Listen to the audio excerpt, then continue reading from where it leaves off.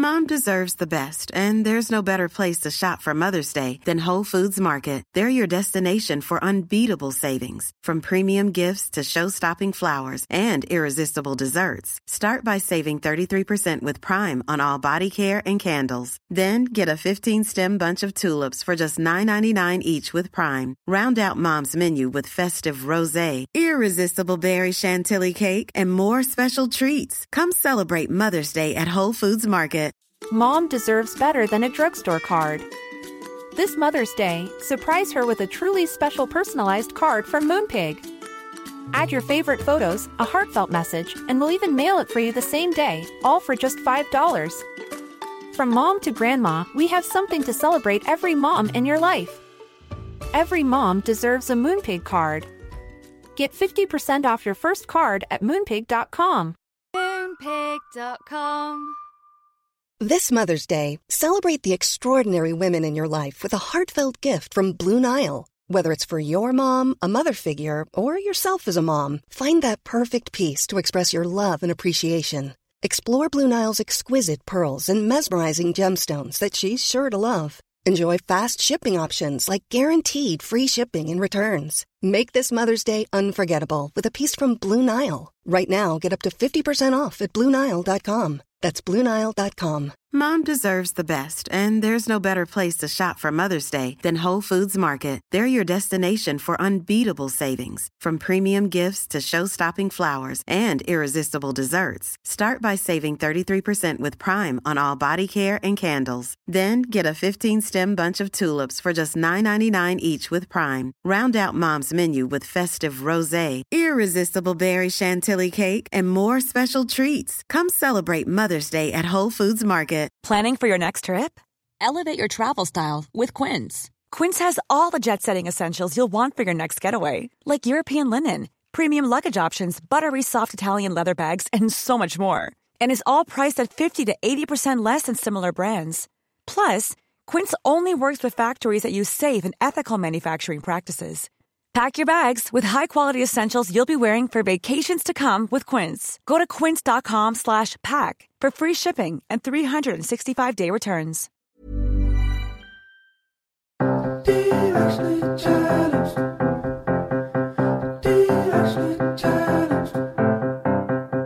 Hey guys, it's Candace. And Kayla, and we are directionally challenged. Yep, we thought we'd have it all figured out by the time we were in our 30s. And we don't, and that's okay. It really is okay, especially today because we are sitting down with Jamie Lynn Sigler.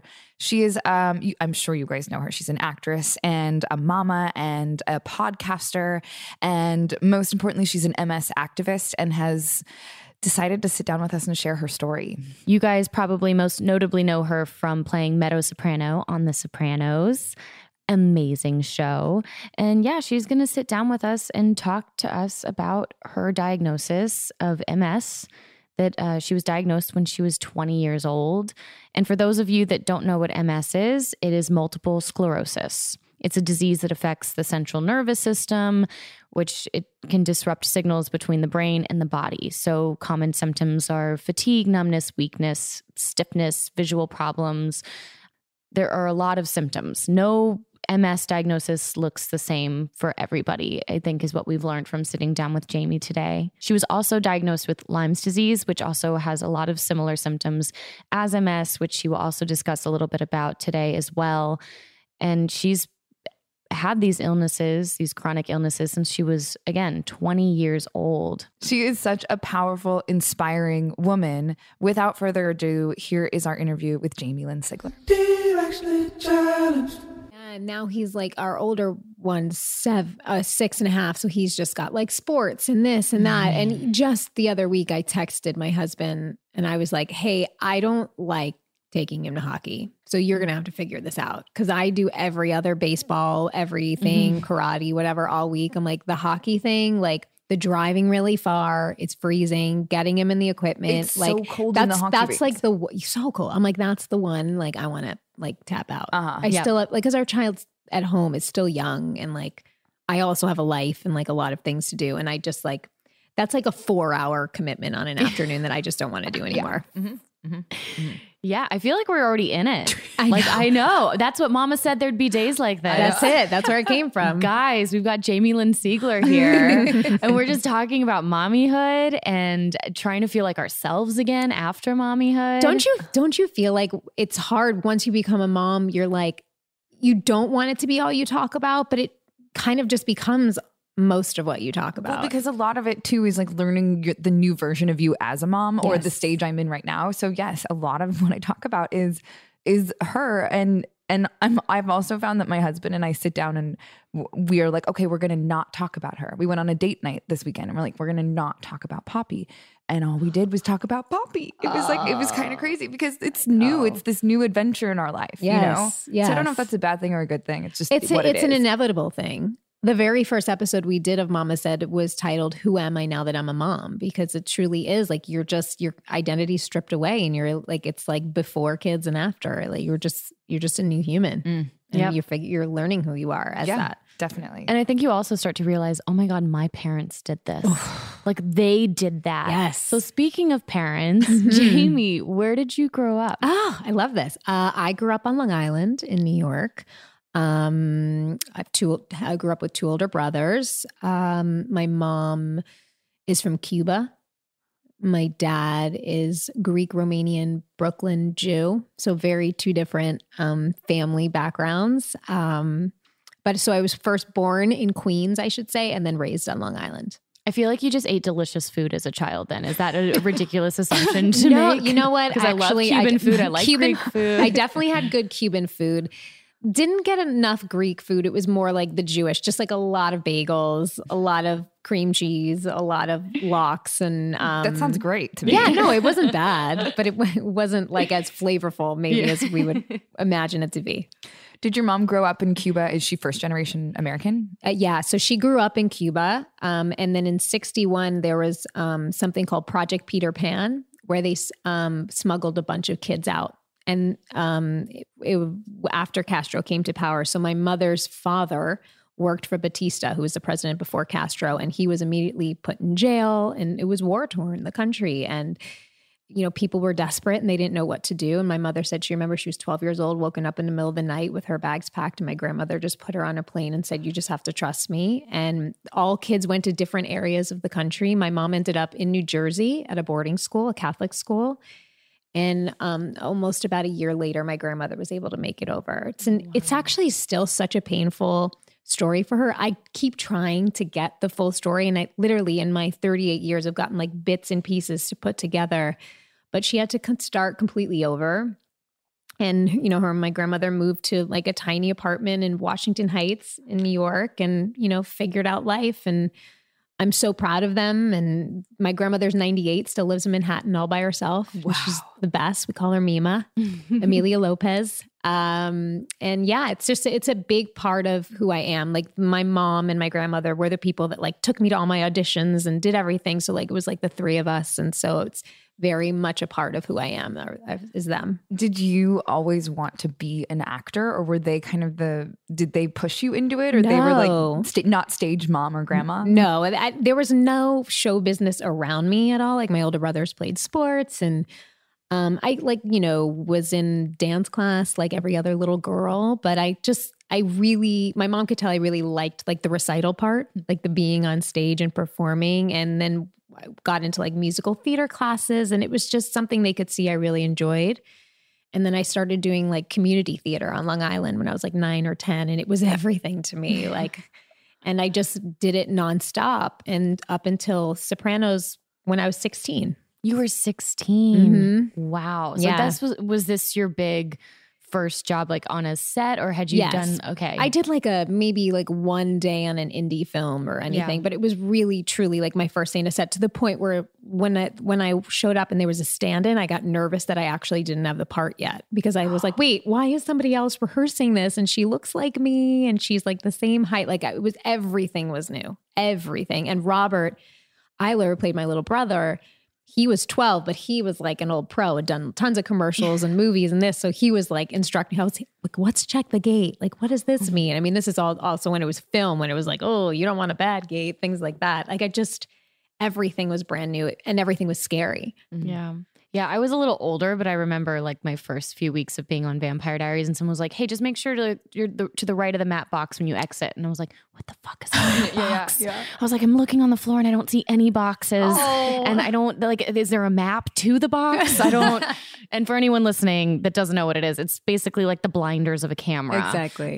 Yeah. So it's a very uncomfortable thing to be on a set and be like, "I don't know where I'm going." Right. But You don't want to ask the questions. Yeah, that would be a In huge any transition. other job, you go to school and learn the terms and learn what's required of you. This is a job where you are literally thrown into the middle of a circus and expected to fend for yourself. Yeah. And you don't really want to ask questions. You want people to think that you are qualified for your job. Right. But it's just a crazy, I don't know any other job where you just kind of are thrown to figure it out.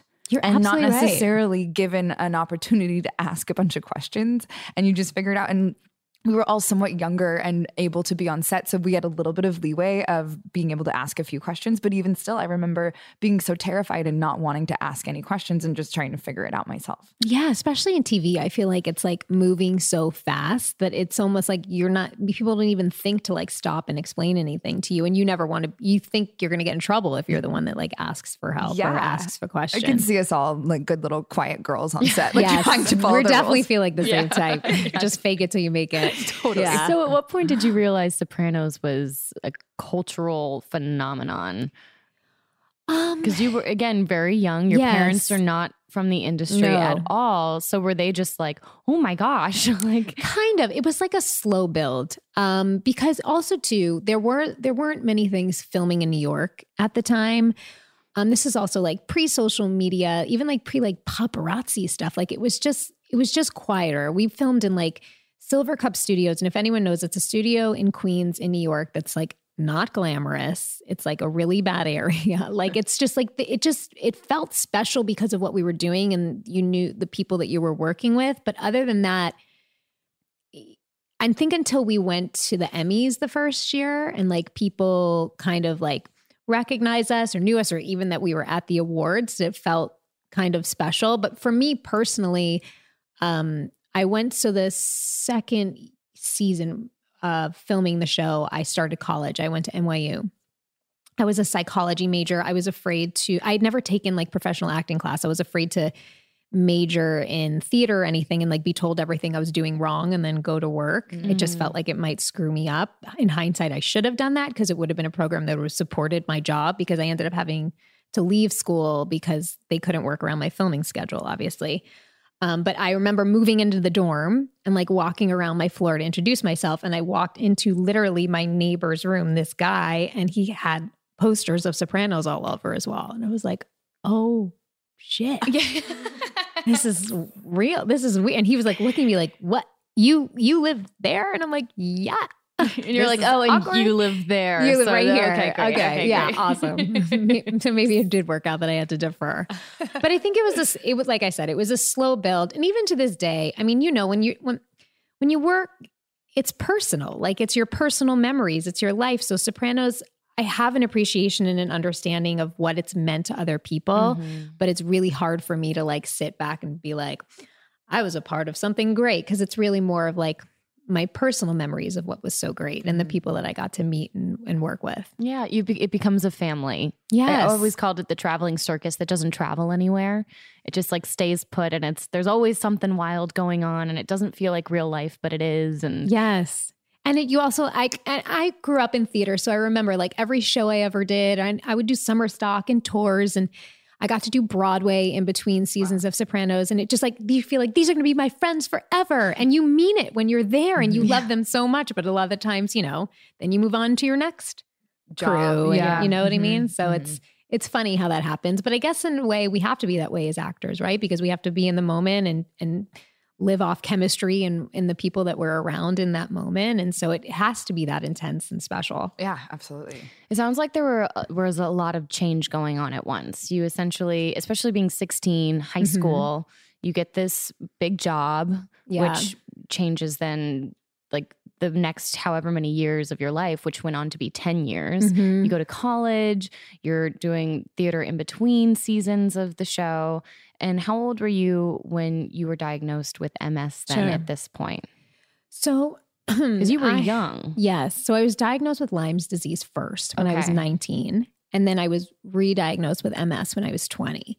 And actually just the other day, I was talking to my husband, and I looked at him and I was like, you know what's crazy is like, if I look back to my 20s, people can look at it and be like, you were on Sopranos. That must have been like the best time of your life. And like, in many ways it was, but also I had like a lot of crazy life stuff happen to me in my 20s, which is that time when you're supposed to be carefree and make mistakes. And I was diagnosed with 2 major diseases. I got married and divorced, and I really didn't have anyone guiding me through it, and it was a really, really, as beautiful and wonderful as that time was to be on the show, it was like a really, really hard time in my life, because I think from my history and growing up, was always just kind of like pick up and go. And I just kept doing that through all of the muck and the shit that I was going through. And it really didn't hit me, everything that I went through, until my 30s. Yeah. And now is when I'm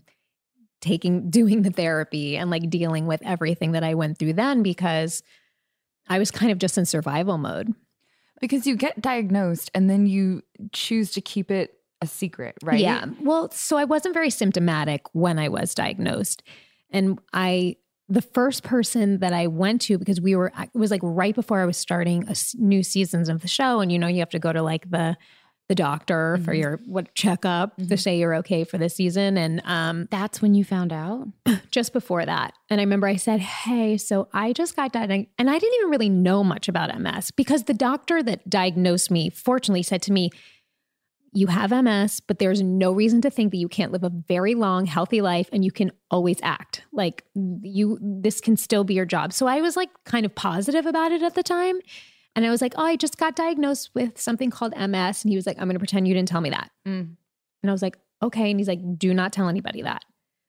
You don't want people to limit you. You don't want people to, have their idea of what this disease is. Just go do your job. Don't tell anyone that.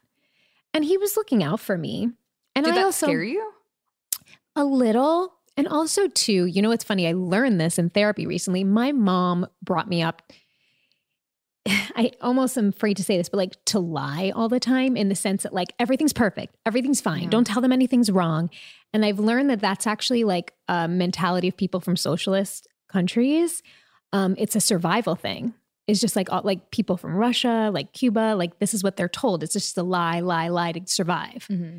So I was brought up that way, and I always felt uncomfortable, but I didn't know any different. And so I was kind of perpetuating, keeping that story going. And for a while, I guess it worked for me and it was fine. And then when I was 24, I started to become symptomatic, because that's when I was going through a divorce. Very stressful time. Things started happening, started losing control of certain bodily functions, started to, when I would wear high heels, I remember I was on the red carpet for the Emmys once. It was the first time where all of a sudden I literally felt like I was going to fall. And I grabbed onto Famke Johnson. Is that how you say her name? Do you know the actress from The Matrix? I know who you're talking about. And she looked at me like, bitch, get off me. And I was so mortified, because I literally was about to fall. I just grabbed the first person I felt's arm. And it was one of those moments where I was like, oh shit. This is something real that I'm going to have to deal with now. Did you know that that's what it was? Yeah. Or did you, okay. Yeah. Yeah. Because things started, like I said, happening. And then that's when things started to kind of unravel. And I wasn't somebody, because of this survival mentality, I didn't, as friendly and kind and bubbly as I didn't open up very easily. And I remember James Gandolfini pulled me aside one day at work and was like, what's up with you? And I just started bawling, and he took me to a corner. He's like, what is going on? And I was like, what do you mean? He's like, clearly something's happening. What's wrong? And that's when he was the first person I told. Wow. And did he have a way with people? Or he could just zero in on you? Yes. And also too, I think you knew it really meant something when he did it. He was so present when he would speak to you. And I mean, look, he was carrying that whole show on his shoulders, and it was no easy feat. And he still would make time to care, and notice. And at that same time, Edie was battling breast cancer and opened up to me to tell me about that.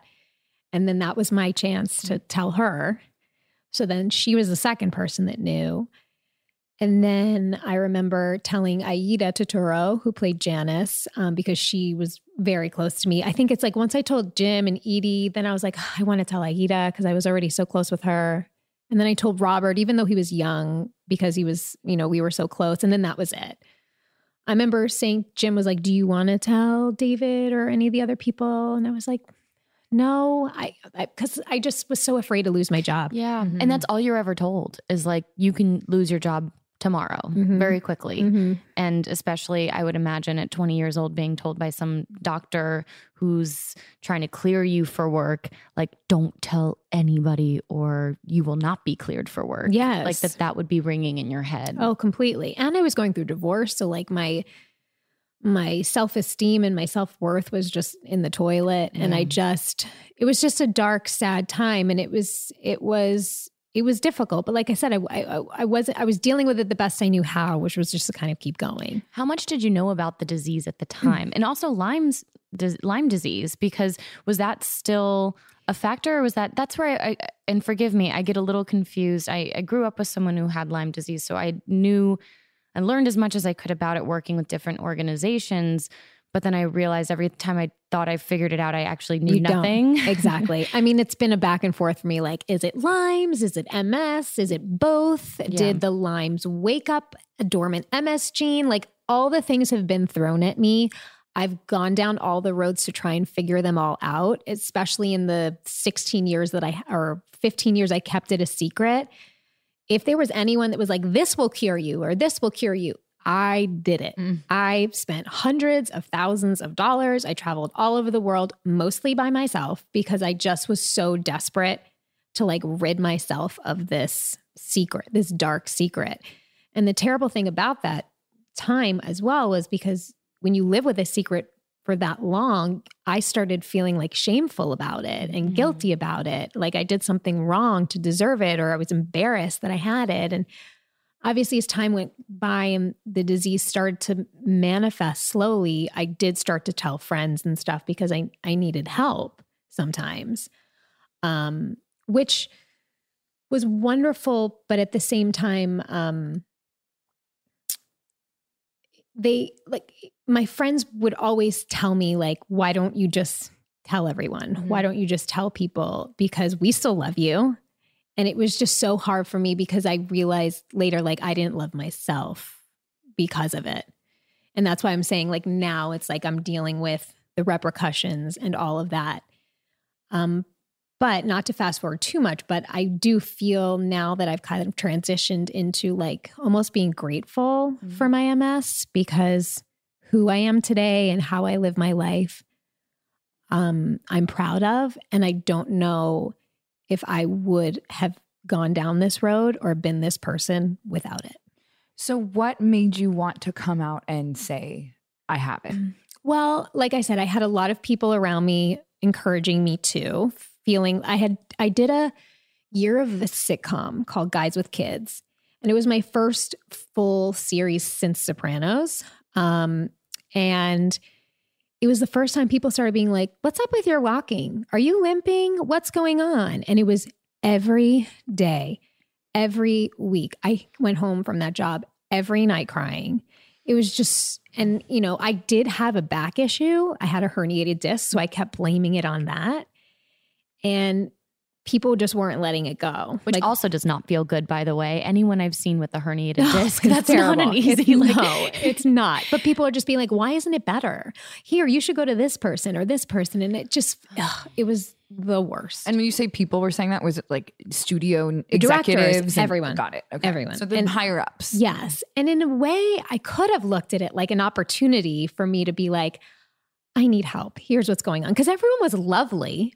They were meaning well, but because I was coming from a place of keeping it a secret, it felt like an attack. And also as a woman, it's still scary to say that you're pregnant at a job and be fearful of like what's going to happen. Well, after I got pregnant that. towards the last few months of filming that show. And that was like a relief for me because I was like, now they'll just like, now I can have a pregnancy waddle and nobody will fucking give me shit about my MS waddle or whatever it is. But it is still sort of like a mask for what was actually happening. 100%. So you go and you're experiencing that. Yeah. So we finished that season. We didn't get picked up for a second, but now I'm pregnant with my son. And I'm like, oh, this is great. I'm done with acting. I'm just going to be a mom. You know, I don't have to tell anyone. I'm off the hook. I have my baby go through a terrible first year. Like I loved him, but just had postpartum depression, all of it, just really difficult first year of motherhood. And then felt the pull to like want to keep acting, but felt like I couldn't do it the way I had been doing it before. And so my friend had been seeing this hypnotist to help her lose weight. And she was like, you know, it's so funny. Every time I go to him, I feel like Jamie should come in here, even if it's just for you to like have a better mindset about your disease and stuff. And I was like, oh, I'll try it. So I went to him, and I remember when I pulled up and I started walking up his driveway, the first thing he said, he goes, why are you looking down? And I was like, I don't know. And he's like, why won't you look at me when you walk up? And I was like, I don't know. He's like, you know. And I was like, because I don't like to look at people looking at me when I move. Like I always worry either I'm going to make them uncomfortable or I'm being judged, or it just feels like I'm being seen. And I realized I just didn't want to be seen, which is crazy because as an actress, right? You think we always want to be seen. So it's like, I have this pull to act, but don't look at me. Like if I could just act in a chair for the rest of my life would be great, because I was just so afraid of being seen. And so that's what we started to work on. And after 3 or 4 sessions, I don't know what happened when I was under hypnosis, but I came home to my husband and I was like, I want to tell people that I have MS. And he was like, oh, thank you. Because how many years had this been that you 14. Wow. So, and also 14 years of not just holding on to this and dealing with it privately, but actively, as you said, flying all over the world and trying because once I would assume, especially with the internet, it's very easy to like see something else and be like, okay, maybe that'll fix it. Maybe that'll fix it. And maybe that'll alleviate. And I can't even imagine all the different rabbit holes. Completely. Hey guys, we're going to take a quick break. We'll be right back in just a minute.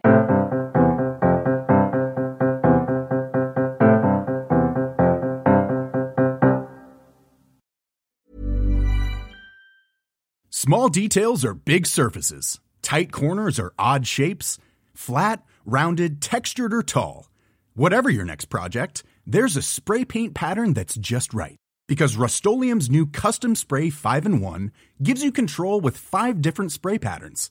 So you can tackle nooks, crannies, edges, and curves without worrying about drips, runs, uneven coverage, or anything else. Custom Spray 5-in-1. Only from Rust-Oleum. When you're ready to pop the question, the last thing you want to do is second-guess the ring. At BlueNile.com, you can design a one-of-a-kind ring with the ease and convenience of shopping online. Choose your diamond and setting. When you find the one, you'll get it delivered right to your door. Go to BlueNile.com and use promo code LISTEN to get $50 off your purchase of $500 or more. That's code LISTEN at BlueNile.com for $50 off your purchase. BlueNile.com, code LISTEN. Hi, I'm Daniel, founder of Pretty Litter. Cats and cat owners deserve better than any old-fashioned litter. That's why I teamed up with scientists and veterinarians to create Pretty Litter. Its innovative crystal formula has superior odor control and weighs up to 80% less than clay litter. Pretty Litter even monitors health by changing colors to help detect early signs of potential illness. It's the world's smartest kitty litter. Go to prettylitter.com and use code ACAST for 20% off your first order and a free cat toy. Terms and conditions apply. See site for details. Burrow is a furniture company known for timeless design and thoughtful construction and free shipping, and that extends to their outdoor collection. Their outdoor furniture is built to withstand the elements, featuring rust-proof stainless steel hardware, weather-ready teak, and quick-dry foam cushions. For Memorial Day, get 15% off your Burrow purchase at burrow.com/ACAST and up to 25% off outdoor. That's up to 25% off outdoor furniture at burrow.com/ACAST. It's time to get more in 2024. I know for me, one of my goals is to feel really strong this year. And honestly, so far, so good. because that's where 310 Nutrition comes in. It's helping me and our listeners in the new year with protein and super rich food products with so many options and flavors. Right now I have the chocolate bliss and caramel sundae, and they are both so delicious.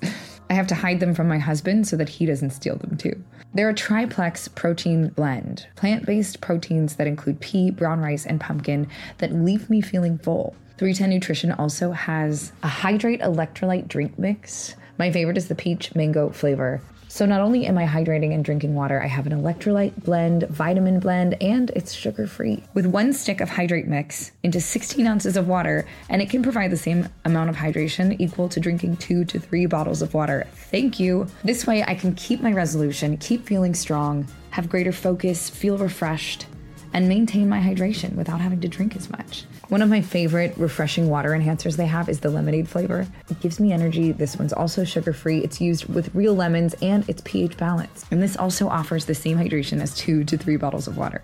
Right now, 310 is celebrating a new year of goals with code CHALLENGED and giving our listeners 50% off up to $100 for your first order. With so many sample packs, new products, it's really fun and easy to put together an order or start a subscription on products that you know you'll use and will help you keep your resolution. So go to 310nutrition.com and use the code CHALLENGED right now for 50% up to $100 for your first order. That's 310-nutrition.com and use code CHALLENGED. It's all the good stuff your body needs in flavors you crave. So be healthier effortlessly.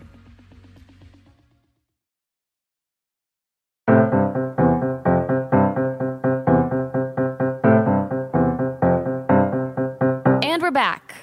But once you make the decision to announce it, because it is a huge announcement, everyone, whether you like it or not, everyone knows who you are. You have a ton of fans and people, not just your friends supporting you, but you knew it was going to be a thing. So then how do you go about doing that? Well, it took a little thought. So I remember I first called my manager and I was like, hey, because he knew. And I was like, hey, I think that I want to tell people I have MS. And he was like, woohoo.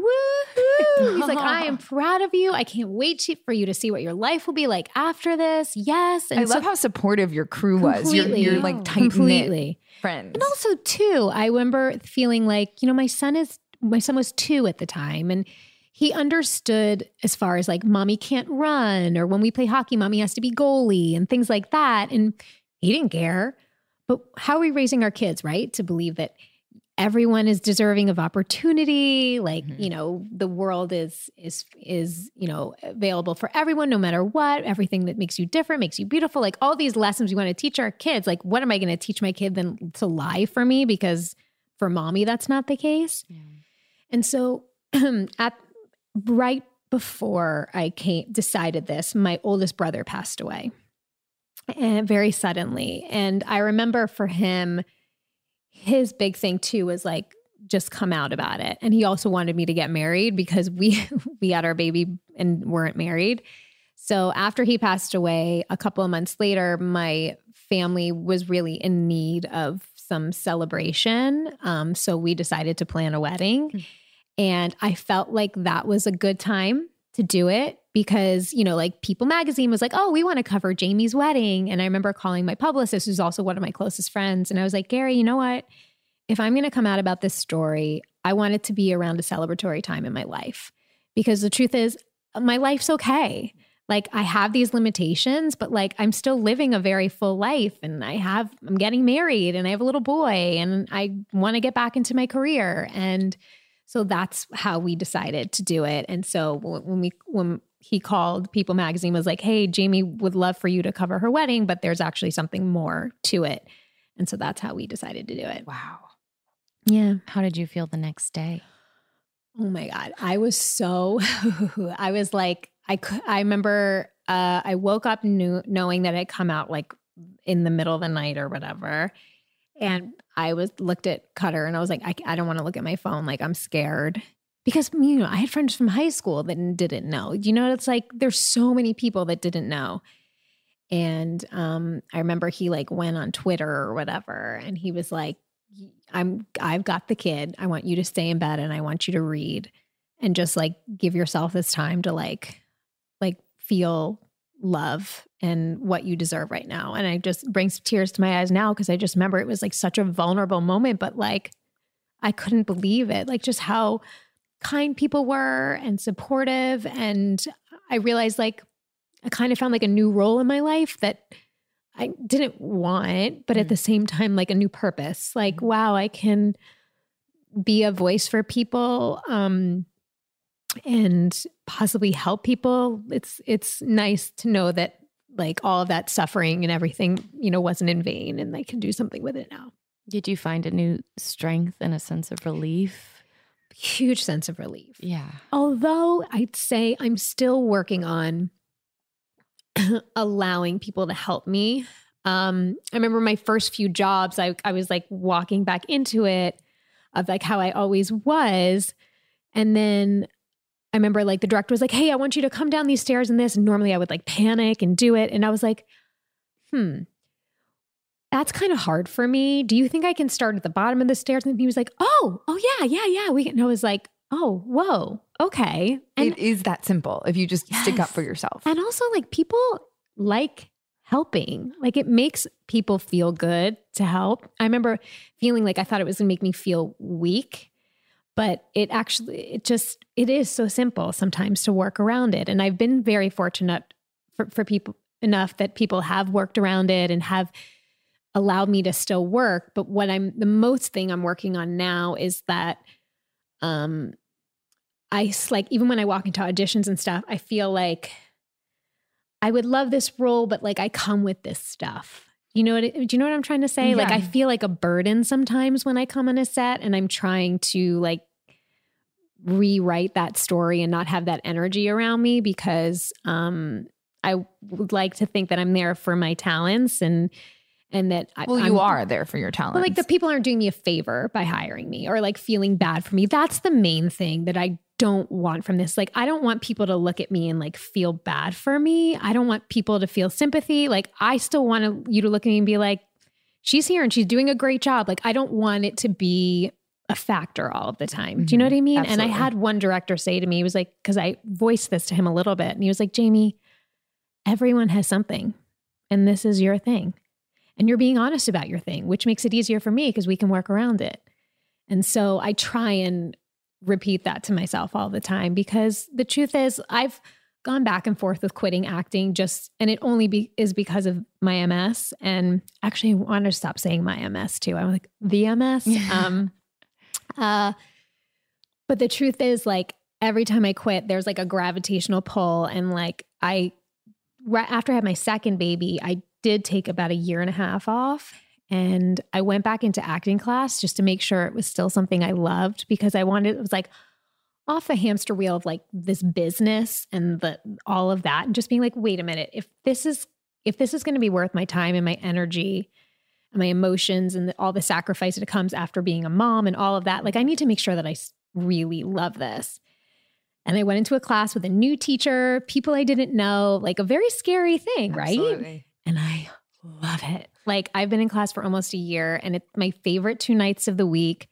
It's just for me. And it just made me realize, and it's more quiet for sure. I think that no one would ever admit that they don't want to hire me because of this, but people are skeptical. And for me, I've been stable for 9 years. So I would never put myself out there if I felt like one day I would wake up and couldn't do this job. Like I'm very confident that I can do a good job and I'm just kind of doing my work and being ready for when somebody's, willing to give me a shot. Also, you should never quit your art because your art, it will always be a part of the release of your everyday life and beautiful. Going through this and whether it's MS or Lyme disease or even just like motherhood and just the stress of your life, that is something that will be a release for you. So you should never ever stop that. Well, that's almost how I feel. It's like, at least my class twice a week is like that for me right now. It's like, even if I'm not working, like that's my release. And it's part of your identity and who you are. And you are that. I mean, I'm telling you right now, that will never stop you. You can already tell. With you here. Yeah, thanks. I think it's interesting in your 20s, you think you're doing everything for yourself, but looking back, a lot of it is so reliant on you're just the purpose of what you're doing is for other people or to get the next job or to please this or appease that.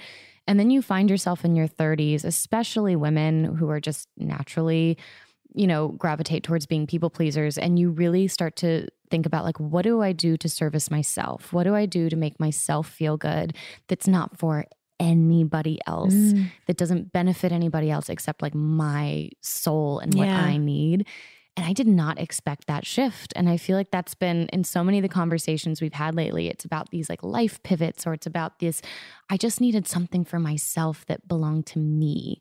And so the fact that you have those 2 nights a week is the best. I totally get that. And it's so funny because I feel like that's like so specific to your 30s too. I don't know why. I don't know if it's because we're all kind of like in that phase right now. I think life is more demanding of you in the phase that we're in. And so to also kind of wrap your brain around the idea that it's not selfish to want to have a class for yourself. Right. It's not. Because at some point you're like, well, I have kids, I have this, there's so many other things I could be doing. Maybe I should just do that. But you will be a better person if you give yourself those moments. Yes. To then, life is a lot in your 30s. Also too, I run into the thing where my friends are like, because we were talking earlier about how like I pay for a full-time nanny for when I get a job, even though I'm like, feel like I'm around a lot of the time. And my friends will be like, go out, come out with us. And I'm like, what makes me feel good is being with my kids and being home. And I mean, I make my time for my girlfriends, but like, I also don't have to feel bad that like, that's their way of feeling good and that's for them. But like what I do for me is my class and then being with my kids. And I like scheduling my massages for 7:30 and 8 p.m.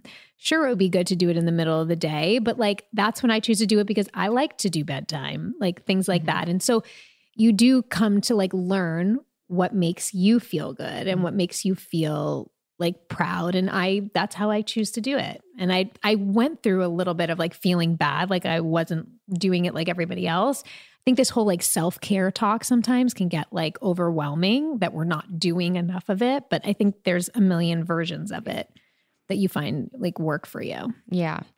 I know, funny enough, I actually just trying to get better about waking up earlier and feeling good in the morning. So, and I realized that I wanted to get back into therapy sessions, but it can take up like, it's like, I don't want to do that in the middle of the afternoon. I don't want to do that at night and miss like picking up the kids or trying to get dinner, life gets busy. So I had it at 8 a.m. this morning. I had a bright and early and I was like, okay, this what a way is to start new. your day. Very interesting way to start the day, but I kind of like it. And it's like, for anyone that says you can't do it all, it's like, well, no, you can't. But then if you want to try, you can. It's just you kind of have to shift things around. You can still do the things you like to do. It's just not on the same schedule you were used to without a partner and kids and family. Right. That's one thing that's changed for me since having a baby is I realize how much you can get done in a day because, right now she wakes up at like 3:30 in the morning and I go back to bed after that. But I'm like, wow, if I stayed up right now, I could do so many things. I don't know if I do it that well though. I could conquer the world. You could. Well, you've been very busy through all this as well. You've got your Mama Said podcast. Yes. You also have I keep wanting to call it pajama pants. That's like but how is we it pajama joke. party? Well, some of us say pajama pants, some of us say pajama pants because we're from New York. So it's pajama pants. Perfect. You're correct. Okay, yes. perfect. And that's on YouTube as well as a podcast. Yes. And then Mama Said is a podcast that can be found anywhere podcasts. You get your podcasts. Yep. You know it. What made you want to start podcasting? Well, so with Mama Said, like I touched on before that like the first year with my first son was difficult. And I think a lot of it too had to do with like the climate now is so nice. Like people are so willing to talk about motherhood and all the colors of it and the hard parts and the happy parts and the whole experience, right? But before it was like, no, you only said that it was great and that you loved your baby and that everything was okay. And so because I didn't talk about what I was experiencing, I just assumed I was a bad mom. And the second time around, after knowing better and realizing when I was pregnant with my second one, my friend Jenna was pregnant with hers as well. And we we're back and forth and like, as we got closer, getting more candid and honest, and our text messages were hilarious all through it all. And I remember she texted me one day and she's like, I went back through our conversation. I was like, this should be a coffee table book. And I was like, maybe it should be a podcast. And we know we're not reinventing the wheel here with like a mothering podcast, but at the same time, Jenna and I are two very different types of moms. We are like, she's, you know, or she'd be all organic wooden toy. And I'm like, lick the floor. It's fine, you know, but we have no judgment towards each other. I appreciate things about her. She appreciates things about me, and we can just be super honest and have fun with each other. So that's where Mama Said came from. I wasn't even a podcast person in the sense like I didn't listen to podcasts before. And now all I do is listen to podcasts. I don't even listen to music in my car anymore. It's interesting because you said, especially when you were younger, that it was always putting a smile on and not talking about things and not talking about things and just collecting it emotionally. And then here you are, since you've, you know, shared with the world what you've been experiencing and about about the MS, just that now you're now talking about motherhood and you're just like an open book. Yeah. Sometimes I feel like I talk too much. Sometimes I feel like I put way too much out there, but it feels good because it, you know, I think I just realized like we're all here doing the best we can. We're all here in this one lifetime, like having a human experience and doing our best together. And like I'm not embarrassed by anything. I'm not ashamed of anything. It feels so much better to communicate and have community from being honest and vulnerable. And I found there's a lot of strength and power from being vulnerable. Well, and I know there are a lot of women too who can relate to everything that you've been through. And so it's so nice to have a voice. Yeah. Because others that maybe have been diagnosed with MS or Lyme's disease or even struggle with motherhood, there's all of that is a lot. And so to have a voice is really nice. And the one thing that I ran into recently, though, that also then the lesson from it became empowering was that like I was doing some interview or something and I was sharing something and I don't know what I said where I was like, I'm not going to feel bad for myself. Like I have every excuse to stay in bed, you know, and say I don't want to do anything, but like I don't. I choose to push through and get up because that's my personality, but also because I'm a fighter.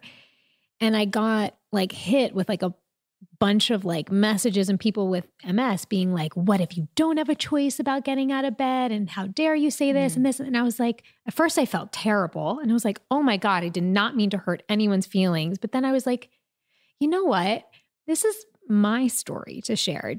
I can't bear the responsibility of representing everyone and their versions of the story. I can only speak honestly about mine and how I approach my life. That being said, like I would love to still bring awareness to the disease and I'm a face of it, but like I can't feel like I have to represent every single version and every single story. And it was an empowering moment because like I said, normally I would be like completely bogged down and devastated and like responding to everyone being like, oh my God, I'm so sorry. And I am sorry if I did feel like anyone felt offended or misrepresented, but my only job is to represent myself and my family as well as I can. Mm-hmm. Well, and MS looks different for so many people. Of course. Right. So any disease looks different for people. Yeah. So it's a completely different experience. Yeah. I know you've talked a little bit about having, just from reading interviews you've done about having good days and bad days. What do those look like? Sure. Well, good days, bad days is more emotional for me.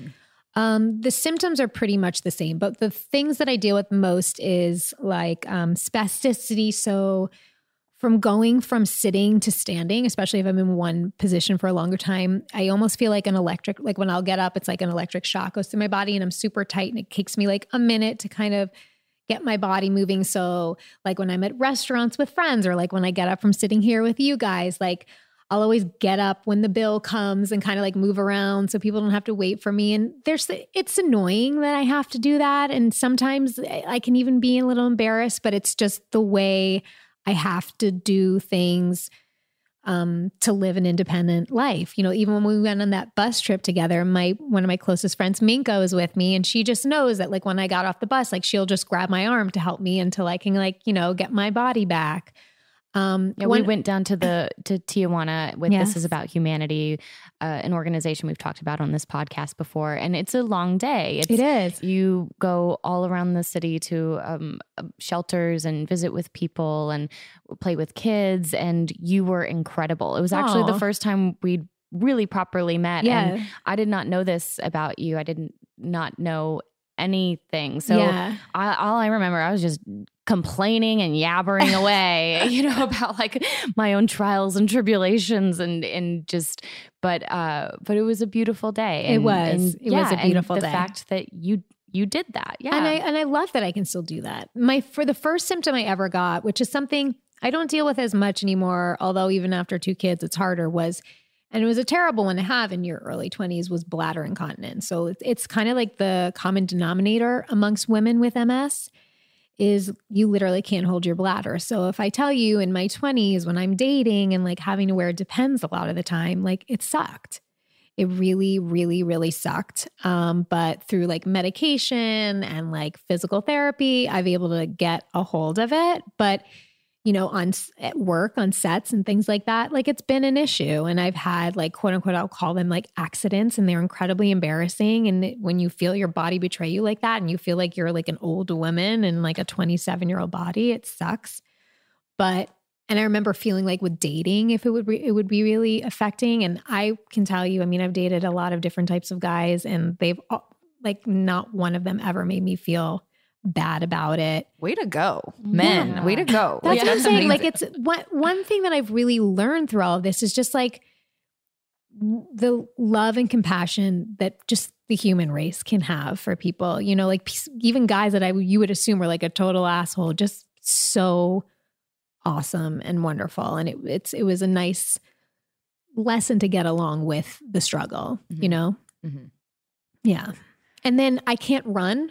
I haven't been able to run since I'm 26. I'm 38 now, and that sucks. It's like the one thing, like when I meditate or like I fantasize, like just that freedom. And that's something that comes into play with parenting. Like I have to, if I take my kids to a park, especially with the older one, not so much, but like the little one, it has to be gated so that I can just relax and know that if he runs off, which he's a bolter, that he'll be safe. Yeah. Things like that, or, there's times, especially when my youngest, when I started to have a nanny, I didn't have a nanny till he was 3.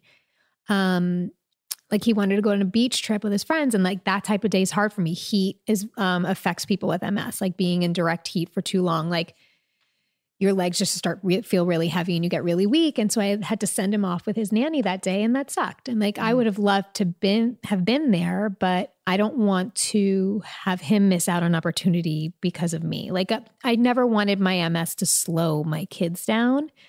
And I used to really worry about that. But at the same time, my older one has shown such beautiful signs of like getting lessons in like compassion and awareness. Like when like I told you, I get like stiff from sitting. So when I would drive him to nursery school, our drive was like 20 minutes and we're in the carpool, and I would get out and kind of move around, and I would go to get him out of his car seat to walk in. And I remember one time a car was coming, and he goes, "Can you wait? My mommy's slow." And like grabbed my hand. How old was he when he did this? 4. Oh my God. I know. And him and I just went on a trip, just the 2 of us, to Dominican Republic, like just us, which was like a huge thing for me to go on this beach vacation just with him, held my hand up and down the beach and took breaks with me if I needed, like did puzzles on the lounge chair after we swam a lot. Cause I was like, Mommy needs a break before we move on to the next activity. And it was just, it felt so good that I could do that and like have that time with my son, but also that he was like so wonderful and helpful. And that's why we talk about our kids all the time. That's because right. It's the best thing ever. How did you tell him that now he knows you're slow. He knows that you need extra time. Does he know that it is called MS and now that he does? Now Yes. he does. I mean, I think it's just like come up slowly over conversations, or like he'll be like, "Why is Mommy having to go to the doctor again?" Or "Why do we have to go to New York for Mommy's doctor?" Things like that. And in those times, I'll be like, "Well, Mommy has something called MS." And I'll be like, "Is that why your legs don't work good?" And I was like, "Yes." And like every time I go to the doctor, he's like, "Is he fixing you now?" I'm like, "I hope so. That's what we're working on." So it's sweet. The little one doesn't really know much about anything still, anything beyond garbage trucks and like Blippi. Yeah. So do you find that it's changed the conversation you've had with friends? Like, do you find that friends all of a sudden start to realize like, oh, maybe I shouldn't complain about my body, or maybe I shouldn't complain about this? I never want my friends to feel that way. Like I hate when they're like, "Oh, I shouldn't even complain to you." I'm like, "No, please do not do that."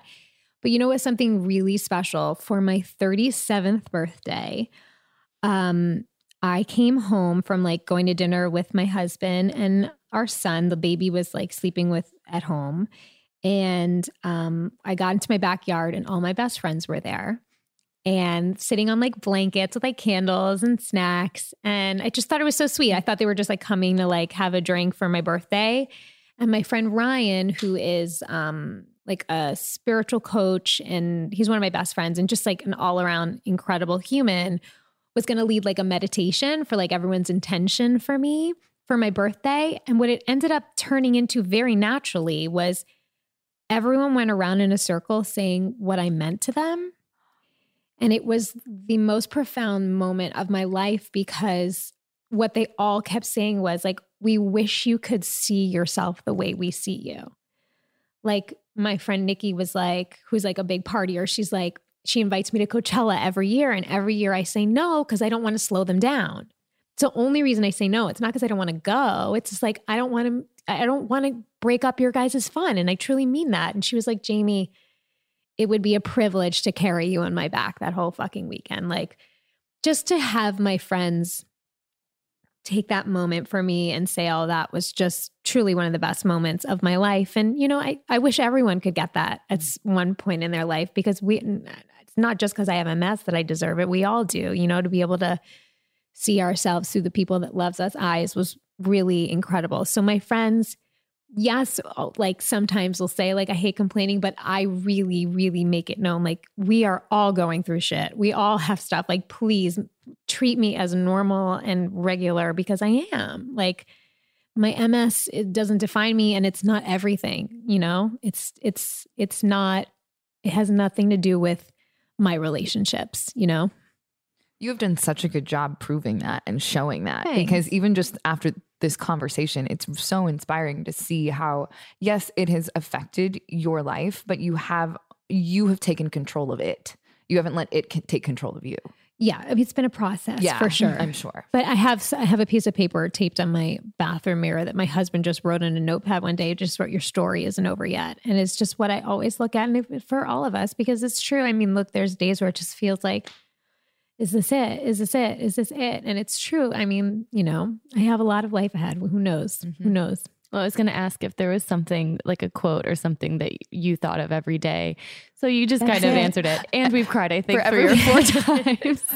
This is only an audio podcast, but we are all in tears because your story is really inspiring, and I can't think of a better person to be an advocate.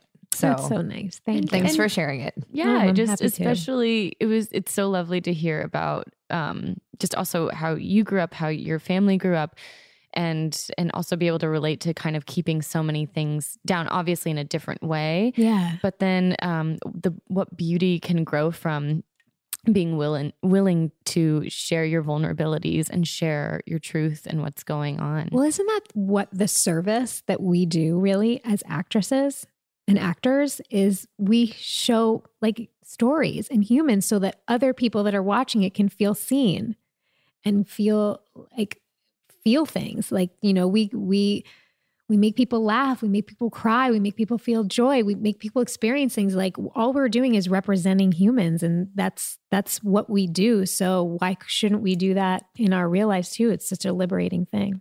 Yeah. Thank you so much. Oh my gosh. Thank you. Where can our listeners find you? Obviously, they can find Mama Said Podcast, yes, wherever they listen to podcasts, and Pajama Pants. Yes. But where can they find you on social media? Instagram's Jamie Lynn Sigler, and then Twitter is Jamie L. Sigler, although I never go on Twitter, so you don't have to follow me on Twitter because you'll never see me tweet unless it's like a retweet of like some cute animal video, but you'll find that from someone else. Well, thanks for joining us. Thank you so much.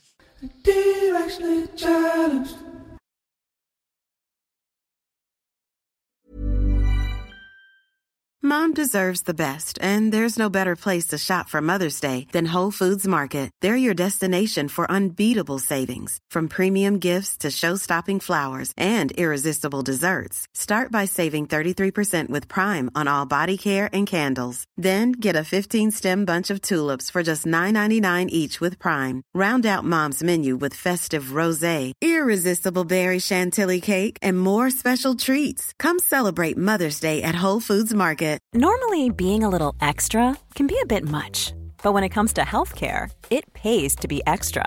And United Healthcare makes it easy with Health Protector Guard fixed indemnity insurance plans. Underwritten by Golden Rule Insurance Company, they supplement your primary plan, helping you manage out-of-pocket costs without the usual requirements and restrictions like deductibles and enrollment periods. So when it comes to covering your medical bills, you can feel good about being a little extra. Visit uh1.com to find the Health Protector Guard plan for you. Imagine the softest sheets you've ever felt. Now imagine them getting even softer over time.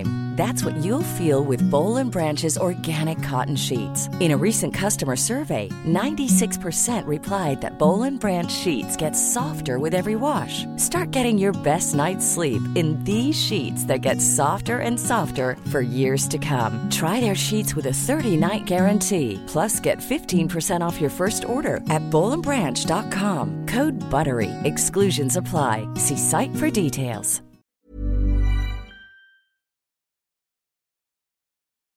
I didn't want Jamie to leave. I just want to hang out with her and be inspired by her. She's such a phenomenal woman. And we were talking about how we'd all known so many of the same people for years, but haven't actually been able to sit down together and meet each other until today. So it was so lovely to finally be able to just get to know Jamie. And I'm just so appreciative of her willingness to share her story. Especially for any of our listeners who are dealing with a chronic illness or have questions or do relate to Jamie's story because they have MS or they have Lyme disease. Or someone in their family does, because that's the thing too. When you family members or someone you love has it affects everyone. And I think she is such a testament to letting the disease, not letting the disease define her and acknowledging it and knowing that it's there, but staying true to who she is. And being okay with where she's at now, continuing to accept herself and fall in love with herself more and more. And even at that moment when she said, I'm reminding myself, I want to call it the disease, not my disease. It's the disease. And that affected me. I was like, wow, that is self-awareness that she has. And, we always talk about like wanting to get things figured out in our 30s, but it's true. It's so true. All of a sudden you realize you're in your 30s and you think like that you've dealt with all these things. And then you like open this like closet in your brain or in your soul. And you're like, oh my God, shoot, I've been an emotional hoarder. And there's so many things that I actually need to deal with now. And that I thought that I've dealt with in the past and maybe I haven't. And her ability to share what she's still continuing to work on, I think that is, just as inspiring as everything else she was willing to discuss with us today. Yeah, it's such a process. You can see her, going through the process in person and figuring out like her new role as this MS activist. And I think on a smaller scale, that's what we're doing every day as well, is trying to figure out our new role in our 30s. And for me as a mama, and so I really relate to watching her kind of go through that. And I just think she's such a beautiful soul. And I'm so proud and honored to have her here and to have her be the kind of person that sticks up for and is a voice for those who are going through that. And we're so grateful you guys joined us and listened to this episode of Directionally Challenged. And we hope you learned a lot. I know we did. And join us next week for another awesome episode. We'll see you soon.